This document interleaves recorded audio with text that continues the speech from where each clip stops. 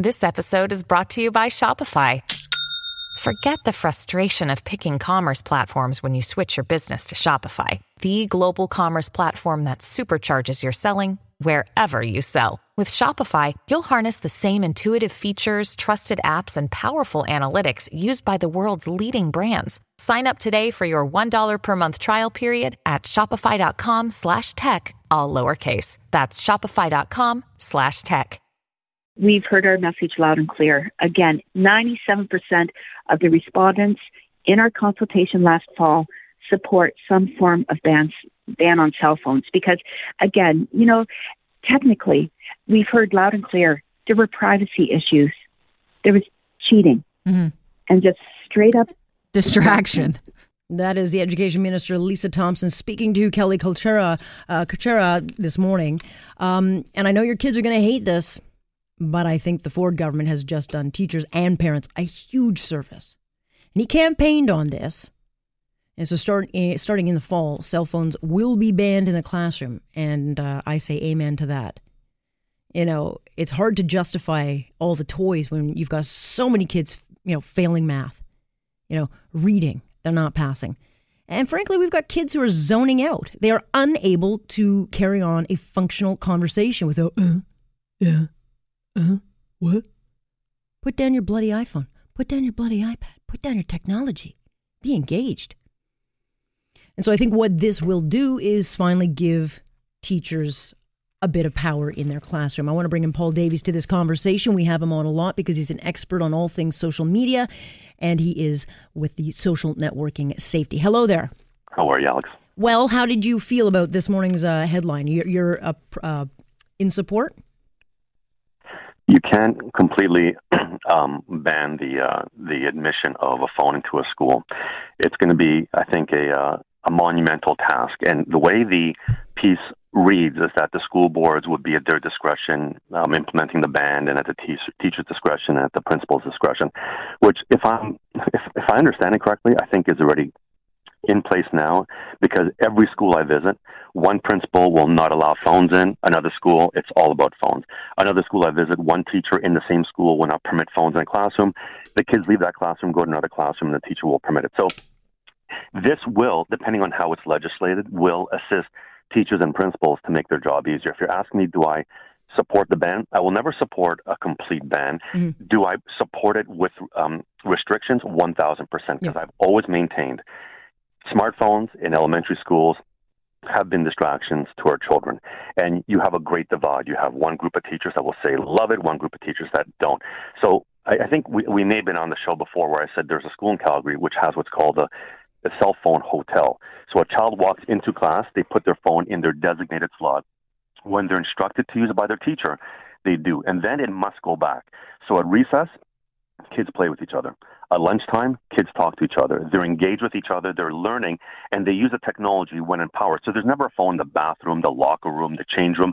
So kids can use technology, but when instructed to, because we know factually that kids lack discipline and that the phone is a distraction. And if you look at what the government is saying about the 97%, I'll share with you, and I've never shared this before, what I've been doing since January of 2017. I ask a question to my parent audience with the principal witnesses and the parents who witnesses, and I ask them a very simple question.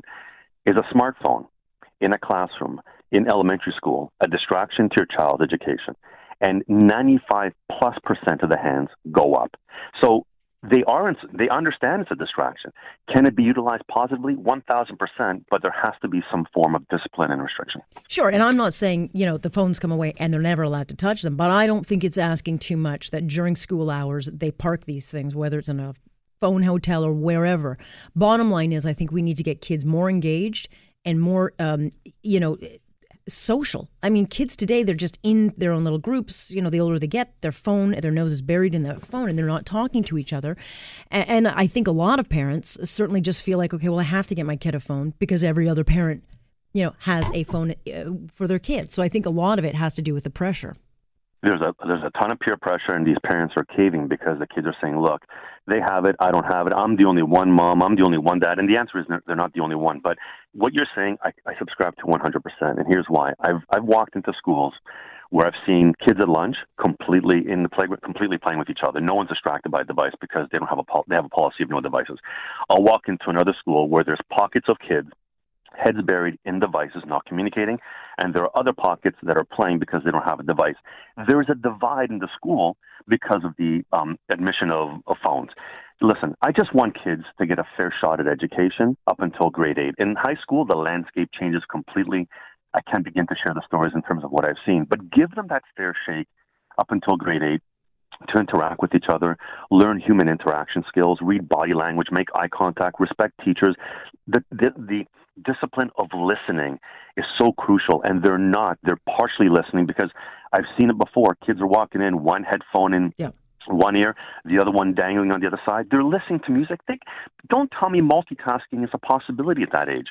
Give them that fair shake. So can we utilize it with discipline and restrictions? 1,000%. And I'll support that. I don't think you can actually implement an outright ban. And what I'm going to be waiting for personally is what's going to be. Is it going to be legislation? Are there going to be consequences? Are there going to be discipline? I'll look for that later on. But we don't have to go down that path. If we simply applied common sense, which is bring it to school, put it away. Yep. When I instruct you to use it, go ahead. Otherwise, put it away and be a kid. Yeah, that's how I look at it. There's no reason that you can't just put them at the front of the classroom lined up, and that way, if something goes wrong, you have access to it. But the beeping, the pinging, and all the rest of it, I mean, if we didn't learn something from Mike, St. Mike's, when we had all those discussions, is that clearly kids have too much power in their hands, and, maybe it's just time to rein it back in. 100%. And here's the funny thing about this whole survey. Parents are part of the problem when it comes to the phones being distracting their children in classrooms. Parents are texting their kids during the day. What do you want for dinner? Are you having a great day? Are you okay? It's an I'm telling you, I'm hearing it firsthand. So although they're supporting get out of the classroom, they're contributing to the distraction. Yes, I know it's Snapchat going off. It's a text message. It's an Instagram post. I get all that. But parents are actually part of the factor in distracting their children. So here they are supporting it, but some of them are actually the ones contributing to the distraction. All right, Paul, we'll talk about this again as we see the details of this unfold, but I thank you for joining us. I look forward to it. That is Paul Davies. So this is the guy that goes around all the schools warning your kids about social media and networking and all the dangers and pitfalls. I'm Alex Pearson. This is On Point here on Global News Radio.